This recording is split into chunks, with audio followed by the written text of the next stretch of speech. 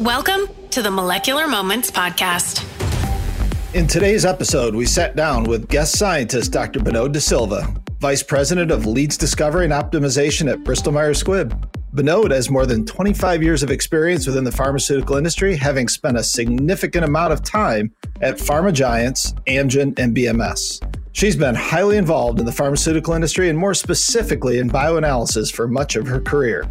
She and I had a great discussion about her career, how she made the leap from her home country of Sri Lanka to Kansas and to a career on both coasts. Also, we talked about her industry leadership and the hobbies that she has used to help fill her time during the quarantine. So without further ado, here is the third episode of Molecular Moments. Binod, really was excited to have you on as a guest today. We have a ton of topics that I want to cover with you.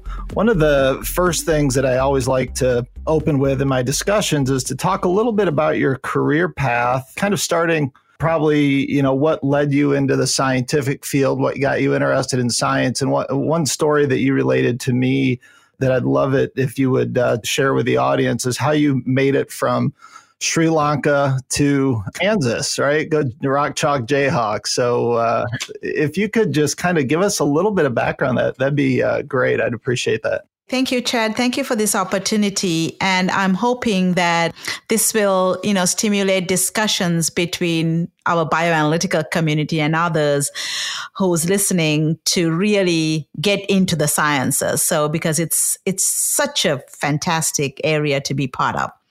So I grew up in Sri Lanka. I was born to parents who are also science teachers. My mother was a chemistry teacher and my father was a physics teacher. However, I have to say that we were never, ever forced to go into science. So for those of you who do not know Sri Lanka, it is a tiny island in the southern coast of India. It is very famous for its Ceylon tea and blue sapphires. So when I got admission to come to the United States, I got admission to come to the University of Kansas. Now, for a Sri Lankan who looks at the United States, we don't know anything about United States except for New York and Los Angeles, right? So that's all United States is for someone from a tiny island in Asia. And so when I said I was going to Kansas, people were like, where? What is Kansas? So you had to take a map out and really show that it's the heart of the United States. That's where we are coming. But it was an experience explaining to people where Kansas was. I recall you also telling me that there was some sort of university recruiting mission, or you were identified. I have this vision of a number of suited up professors showing up and finding the really smart students and pointing out Binod in the classroom. So it was a very, very thoughtful and organized effort. There were 13 universities represented from the United States, and some professors took turns to come to visit the different universities in Sri Lanka. They went to India, Bangladesh, and other countries as well. What they did was they came to our universities. So Sri Lanka at that time had 5 major universities that worked in the science areas. And so what they did was when they came, they interviewed us. Our faculty from our universities gave the names to the professors, and then they interviewed us. So this was a very good experience for all of us to understand what happens in the United States and also be part of a community that really looked into the talent in the Asia Pacific countries to bring to the United States. Now, it was not a guarantee that just because they interviewed us that we got a position in these universities. We had to apply. Once we applied, that was sort of also a recommendation for us to say, okay, we can be considered for these universities. So that's how it worked out. So we applied. And then the other opportunity that we also had was we also got to review the research of the different professors of these universities. And that was a tremendous help. to all of us to just at least get to know these professors. And so that's how I got accepted to the University of Kansas. And actually, I wanted to work with Dr. Wilson, who was in Arizona before, but when I joined the group, he had moved to Kansas with a distinguished Higuchi professorship at University of Kansas. And your academic training was as a chemist, right? Not as a biologist or a biochemist? I got my undergraduate in chemistry, analytical chemistry. So we follow the British system of education. So when we go to our universities, we take 4 subjects. So I did chemistry, zoology, botany, and physics. So that's how you get to the university. Once you get to the university, we take on 3 subjects, and I did chemistry, biology, zoology for 2 years. And then you have to do exams and you get selected whichever one you want to do. And I got selected to do all 3. So I have an interesting story there. I'll tell you. It was interesting because I got selected to all 3. And the way they advertise this is they put it in a bulletin board. They list out the people who got selected to what they call the special degrees. So I got selected to all 3, and I looked in my chemistry list and I was the only woman. All the rest of my colleagues, there were 12 of us. All the rest were boys, the guys, young men. So I said, no, I'm not going to deal with these guys. So I decided I was going to do botany because I loved to work in the National Forest. So I said, okay, I'll go sign up for botany. And I went and signed up for the botany special. And I just said, no, I'm not going to do chemistry special. At that time, our dean of the faculty was a chemistry professor, Dr. Pereira. And I got a call from her to come and see her in her office. And when you're called to the dean's office, you're not sure why are you being called for. So I went, and she sat me down, and she gave me this long lecture of why I didn't choose chemistry. So I had to listen to her. I was honest. I told her the only reason I didn't go into chemistry was because I was not going to deal with these 11 boys, So I was just like, I don't want to deal with these guys. And she kind of read me the right act. And last thing I know is I'm in chemistry. Well, I think as we continue to tell your story here, it'll be clear that I'm glad and that it's great for the bioanalytical and the pharmaceutical industry that you ended up in chemistry. And as a chemist myself, who's recently moved into more of a large molecule world, immunoassays and flow cytometry and all that, I like to see another chemist who made that switch. You made it obviously much earlier in your career than I did, but you had some great timing, right? You were a pioneer, I think, clearly coming from Sri Lanka to Kansas. You started out in the center of the United States. You jumped left coast. In a little while, we'll get to the right coast, right? Tell me about your experience at Amgen. You had great timing. That's going to be a theme that I'm going to pick up on in another space. We had great timing, I think, going to Amgen when it was exploding as one of the first and most successful biotech companies ever. Yes. So that was incredible opportunity. I am so glad I got that opportunity. So I started my career at Procter & Gamble Pharmaceuticals. I can't forget that. I mean, that's where I got my industry foundation. And there, I got the privilege of working with Dr. Tony DiStefano, who was amazing supervisor. And then I also got to work with one of the most inspiring supervisors I ever had, Miss Mike Bofitz. She was very, very good in letting us grow in every which way that she could think of possible. So then when I got the opportunity to go to Amgen, it was like night and day from Procter & Gamble. Procter & Gamble was this company, 100 plus years old, and a very traditional company. And then I go to the West Coast, to Amgen, which is the biotech hub, and really entrepreneurial, flexible, highly, highly scientific organization that I had the privilege of working. I learned so much there, not just being in a biotech, how to make decisions quickly, how to move projects quickly. That was their entrepreneurial nature. If they didn't do what they did at that time, it would have been just impossible to be where they are today. I mean, there's always the debate, right, between whether it's Amgen or Genentech. But I think both companies are great companies. But Amgen, I have the experience with Amgen. They were so much in the forefront of getting things done. You could do anything cutting edge, and you were not told, no, you can't do it. I mean, you just had to do it and prove to them that you couldn't do, versus you sit around and think about it. That's where I first came to know you. And a lot of that was in meetings talking about regulatory development.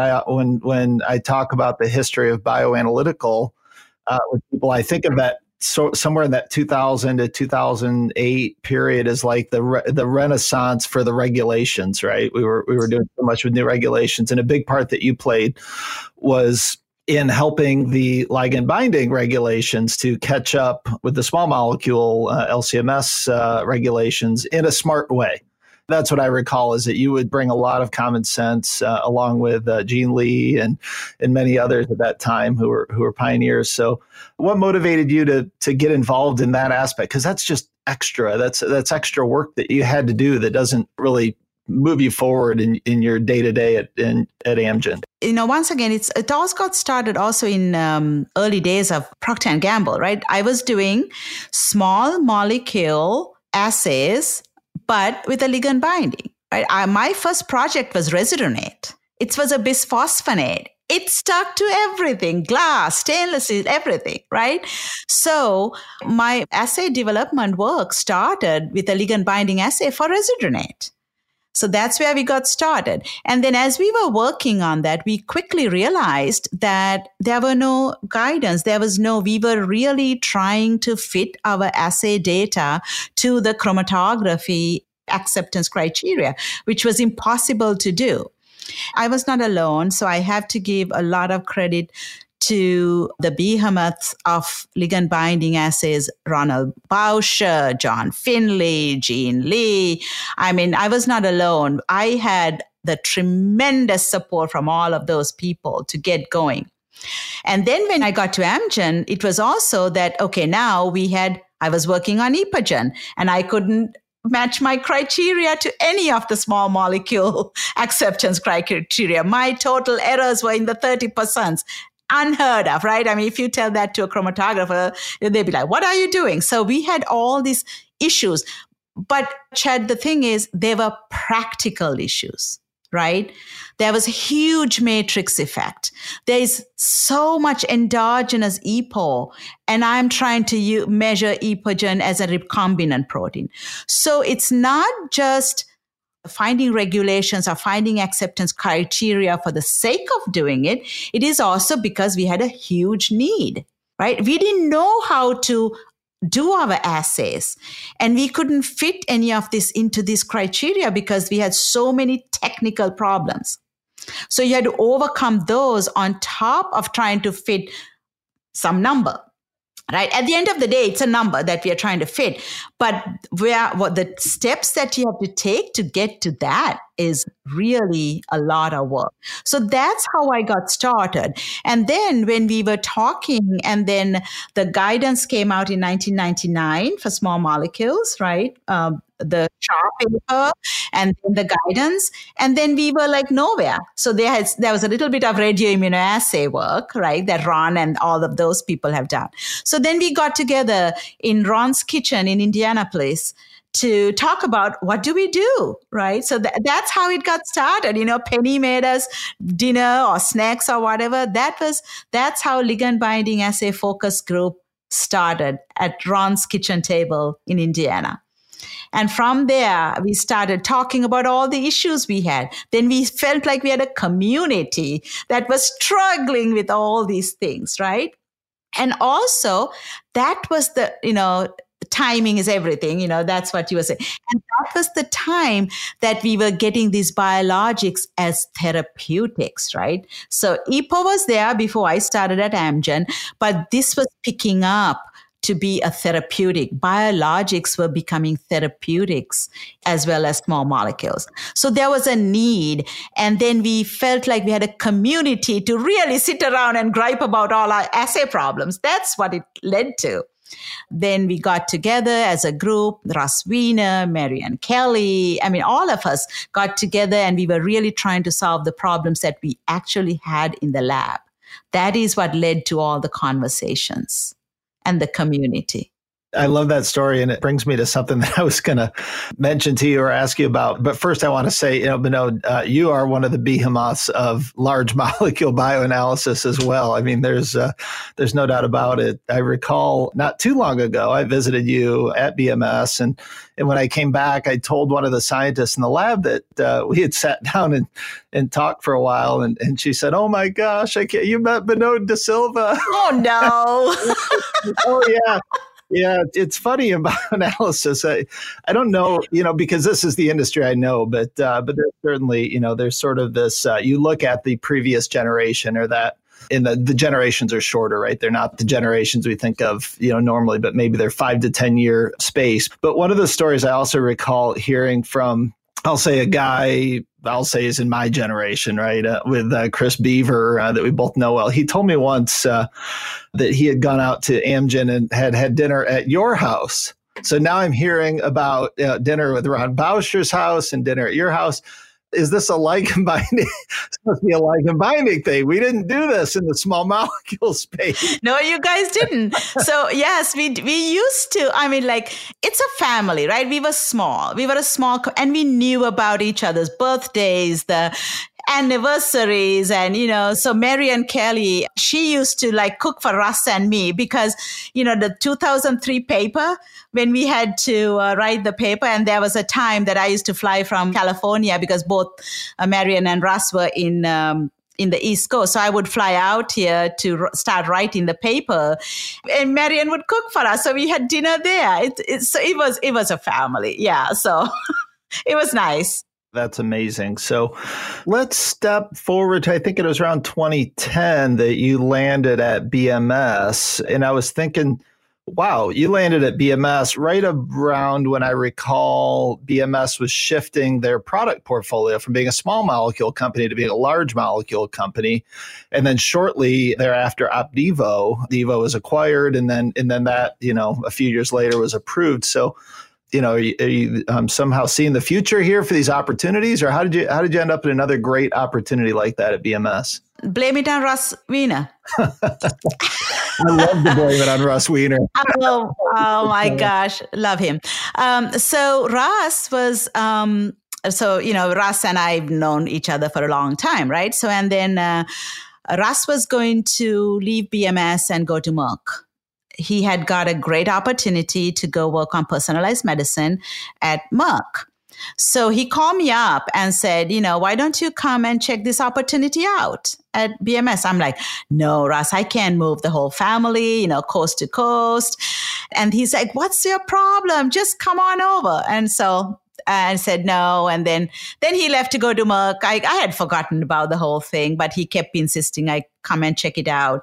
Monday I came and I checked it out. They had just bought Medarex in 2009. I think about September timeframe is when they had bought Medarex, and they had this portfolio of monoclonal antibody therapeutics that was going to be persecuted for development.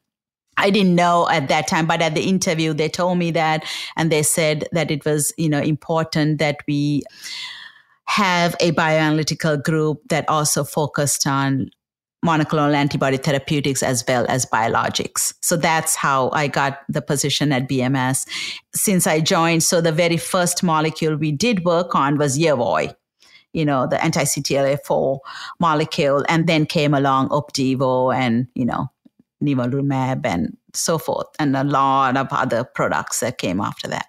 Can you tell us a little bit about what a checkpoint inhibitor is? Because not everybody does know what a checkpoint inhibitor is, and Opdivo, and why that was so revolutionary in the industry for biologics. Okay, so if you look at our immune system, right, it's there to protect us, right? I mean, so that is our main defense system.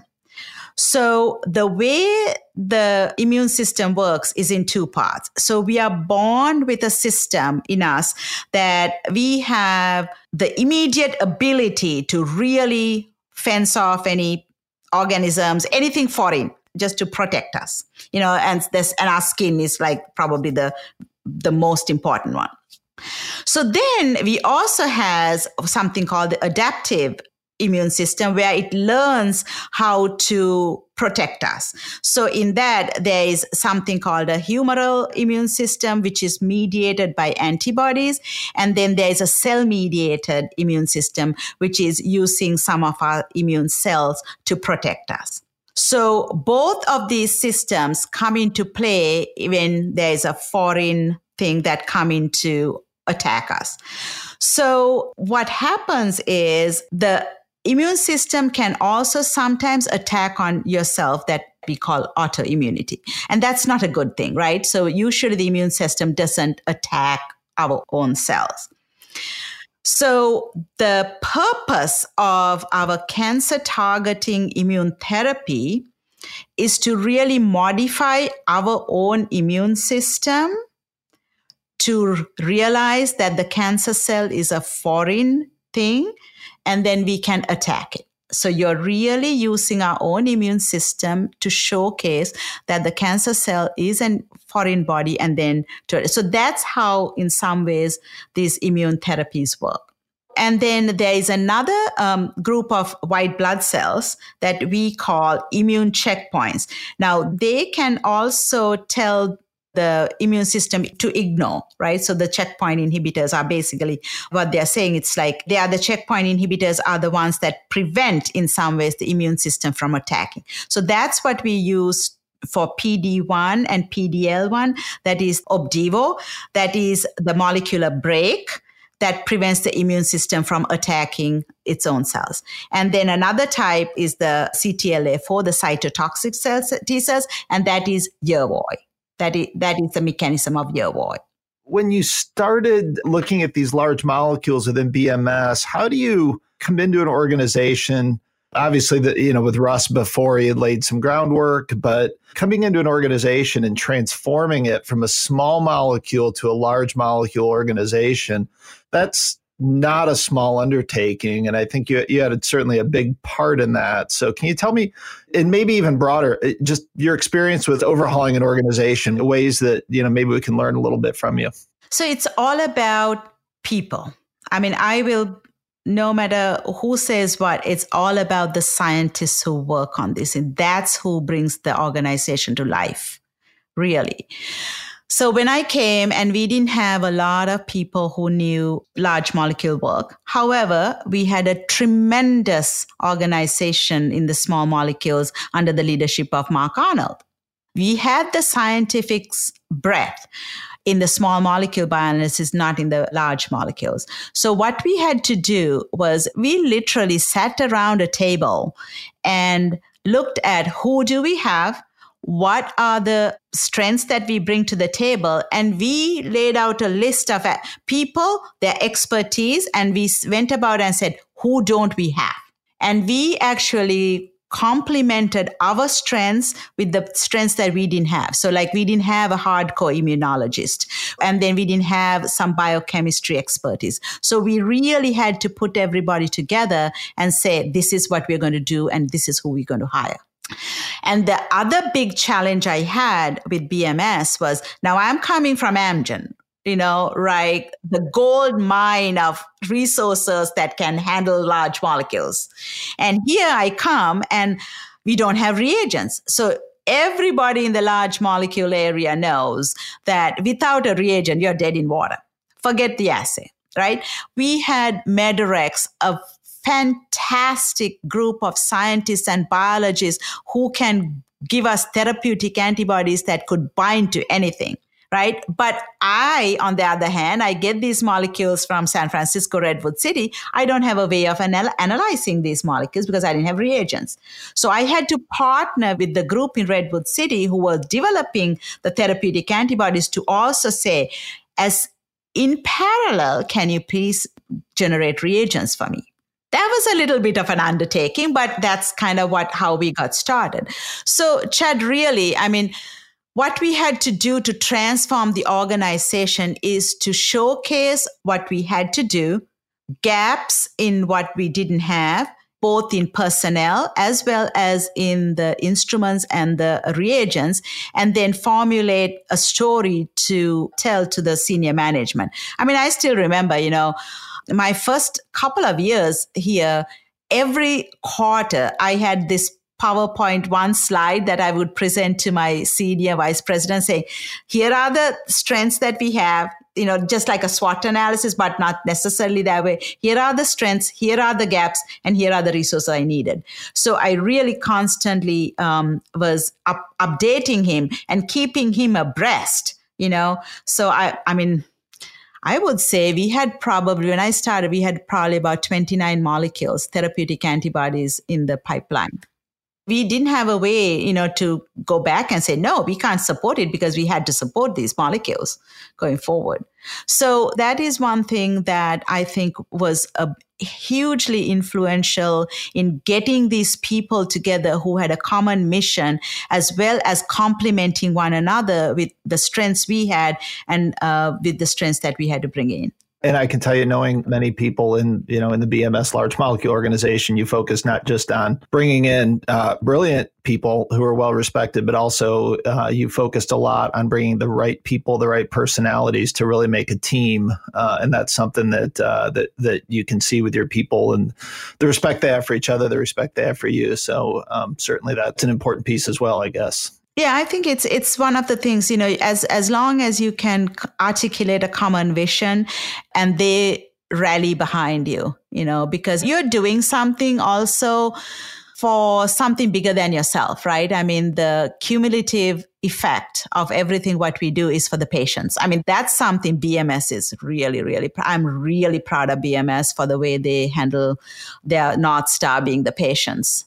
Yeah, there's no doubt when you visit your facilities that the patients are first and foremost, and that's exciting. And it's something that I certainly try to keep at the front of my mind as well. We were just talking about that today internally at BioAgilytix, thinking about the samples, right? That's every sample comes from a patient, and often, especially in large molecules, that sample may be even critical to their treatment, right? Absolutely. To look at biomarkers, right? I mean, that same patient sample we may be using for multiple aspects, and it's so precious. Every sample is precious. And maybe you can talk about that as well, because that's certainly an area, being a large molecule focused career, having a large molecule focused career, is you have biomarkers. Maybe in some ways, I'll say they lagged behind therapeutics as far as the analysis and getting into the bioanalytical labs and the regulation. So maybe you can just talk a little bit about the importance of biomarkers and how they played into some of these therapeutics you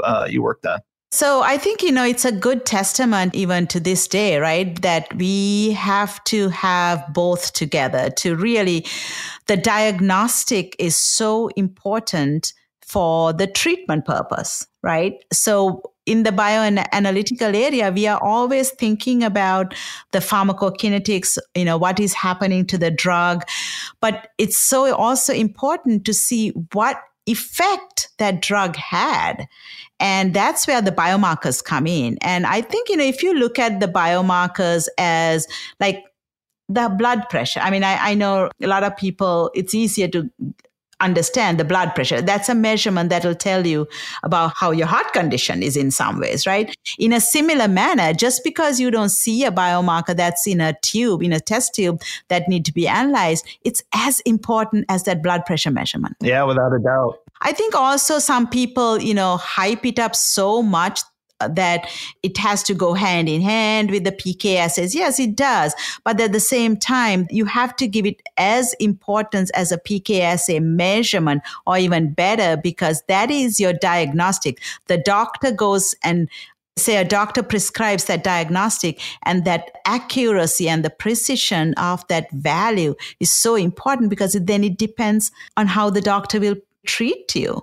Without a doubt. I mean, the clearest biomarker that I have is every morning when I buckle my pants, I say, man, I've been sitting at my desk snacking too much during COVID. Right. Yeah. They're tighter and tighter every day. So, but weight is an important biomarker of, for a lot of different diseases and treatments. Yeah. That's the other piece, right? For some of the biomarkers that you and I deal with, it's so in such low concentrations. So it's so important to measure it, but it's difficult to get accurate measurements. And sometimes, we argue about, is it the accuracy of that measurement or the precision?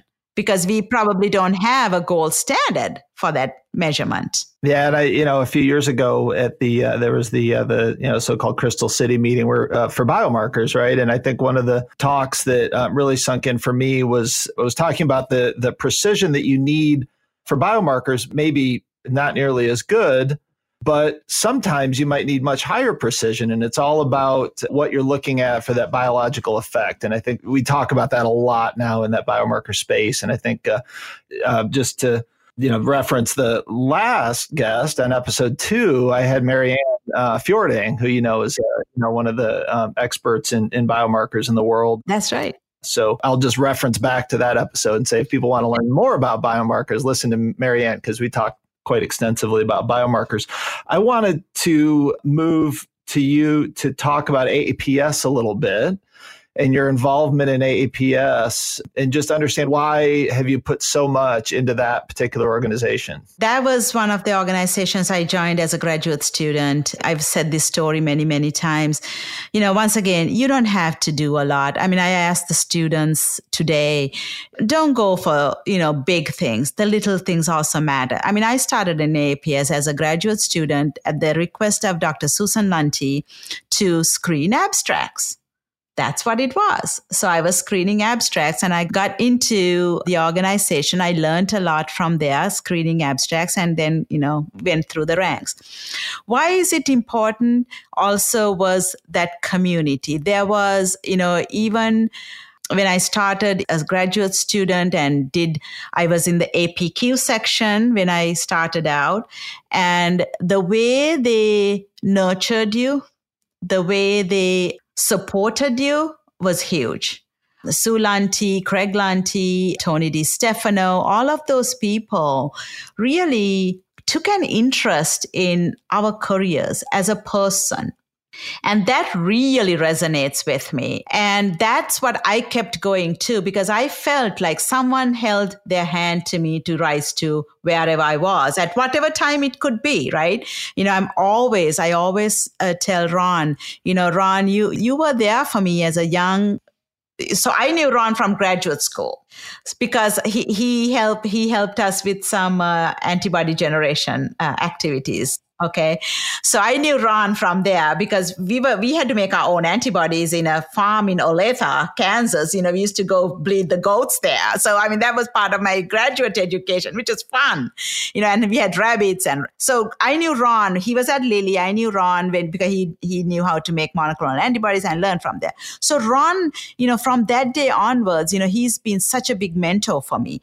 And AAPS provided that opportunity for me to kind of get to know people, and they helped me. And I really want to, that's why I stick with some of these organizations to really pay it forward.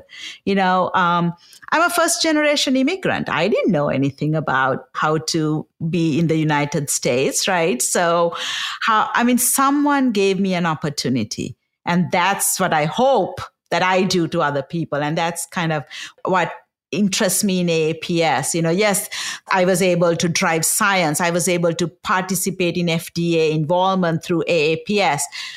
I would consider those as perks in some ways for me, but that got me going, and I owe it a lot to the pharmaceutical industry and to AAPS to give back to. So that's why I kind of really enjoy working with CPSA, ACS, pharmaceutical, AAPS.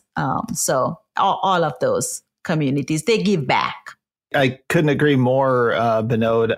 One of the things that I really enjoy tremendously is exactly what you're talking about, right? Who's sort of the next? Who can I help? Who can I give a hand up? And there's probably nothing more gratifying than seeing people that you've worked with and mentored to bring them up. And it's almost like you intentionally gave me a segue to one of my favorite topics, and that was something I always cover in these podcasts, which is the mentoring topic.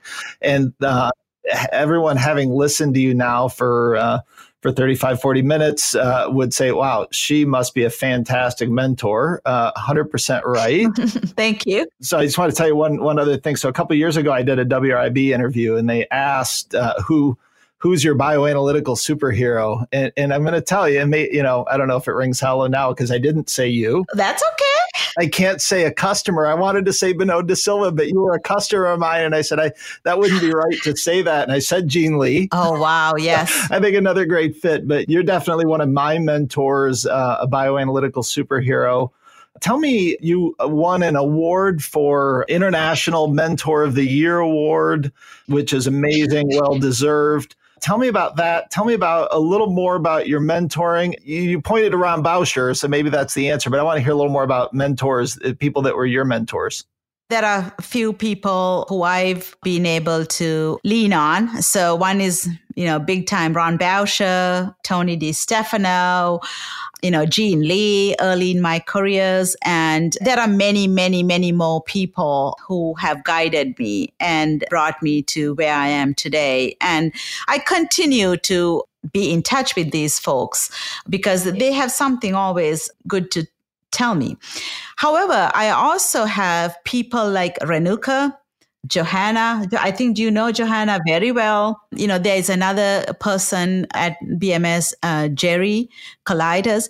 These are my mentors too. So I consider everybody who really guide me, help me as a mentor. I learn, my lifelong dreams is to be a lifelong learner, and everybody that comes across will mentor me, coach me. So I regard the mentorship as much more informal as well than formal mentors. I've had formal mentors as well. Bruce Carr comes to mind as a formal mentor at BMS that I had when I first started. He really guided me through a lot of the opportunities at BMS. There's another lady here at BMS, Lois, who I lean on heavily. So I do have some formal mentoring going on for me as well. I try to reach out to students mostly and the junior scientists in BMS for mentoring.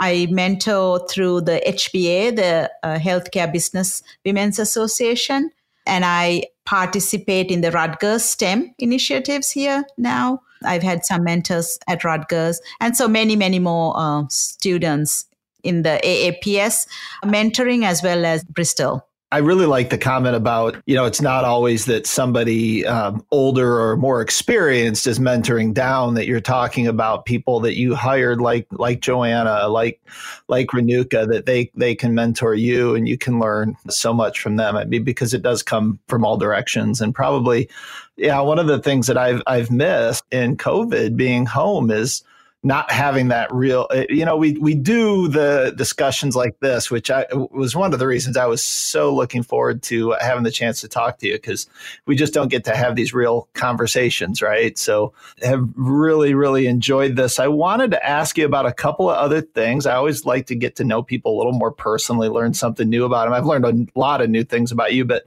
how about some of your hobbies? I know you're into hiking. Tell me about some of your hobbies and how those fit into your passions for everything you do.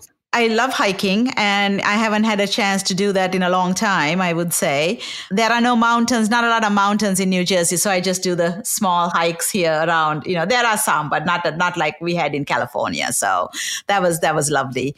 I like to get out anywhere I can, outside. That's kind of my big thing, because, I told you before, right? I wanted to be a botanist. So I wanted to be in the rainforest with that professor, except, I went into chemistry. So that was one of the things. I like a good book, curl up on a couch and read a book. That's one of the good things. What's on your bedstand right now that somebody might want to pick up? The Culture Code, The Great Influencer are two books that I have right now. I got into audiobooks too. I had a long commute. 45 minutes commute at one point, because when I was in work for GPS in New Brunswick, I had a long commute.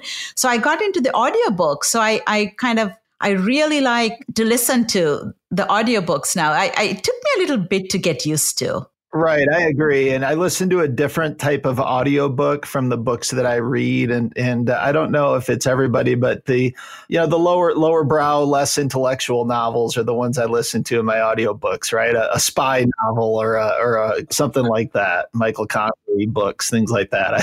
That's what I listen to. Yeah. So, I mean, I actually downloaded The Gene from Siddharth Mukherjee. I haven't listened to it yet. I downloaded that one. Let's see how far I go with that on an audiobook versus reading it. So, Binod, I had a list. There's so much more I could have unpacked with you. So much more we could talk about. Maybe in season 3 or 4 of this, I'll bring you back and we'll cover a few more topics because there's been your other career changes, the acquisitions, other accomplishments you had. There's so much more to talk about. I could not thank you enough for joining me. I really, really enjoyed it. Thanks for helping me get this journey of podcasting started. You're my third guest overall and my first non-coworker guest. So I did a couple trial runs with Jim McNally and Marianne Fjording. So thanks again. And Binod, if you have any closing words or want to say hi to anybody. Yeah, hi to all the colleagues of Bioanalytical, right? So that's kind of where I started my career, and I've moved around a little bit, but I can't say enough about the experiences I've got. I mean, one day we should talk about, about the career choices, because I was in bioanalytical, analytical, GPS, and then now in early discovery where there's a target and I don't even know what will happen, going forward to get it a drug. It's been a fantastic journey for me. So I really hope, if anything out of this podcast, anybody listening, if anything they can take away is, dream big and start small. I love it. Another quote to write down. Binod, thank you so much. And we're going to close it out there. All right. Thank you so very much. And look forward to many more opportunities to chat with all of you. Well, that's all for episode 3. If you enjoyed today's episode, be sure to subscribe on Apple Podcasts, Spotify, or your favorite podcast app so you never miss a conversation. If you'd like to hang out with us outside of the podcast, we have a ton of webinars and other presentations. Visit bioagilytics.com to see what's coming up and how you can stay in touch. Don't forget to keep an eye out for episode 4, a conversation with CRO pioneer and healthcare financier Mike Mortimer. We'll be talking about biotech financing, Brexit, and much more. Molecular Moments would not be possible without the support of our sponsor, Bioagilytics Labs. Bioagilytics is a global contract research organization specializing in large molecule bioanalysis. Based in Durham, North Carolina, with labs in Hamburg, Germany, and Boston, Massachusetts, Bioagilytics provides high-quality bioanalytical services to leading pharma and biotech companies around the world. They offer assay development, validation, and sample analysis under non-GLP, GLP, and GCP, as well as GMP quality control testing. If you're looking to work with a team of highly experienced scientific and QA professionals through all phases of clinical development, look no further than Bioagilytics. For more information or to speak with their scientists today, visit their website at www.bioagilytics.com. Thanks for listening to the Molecular Moments podcast.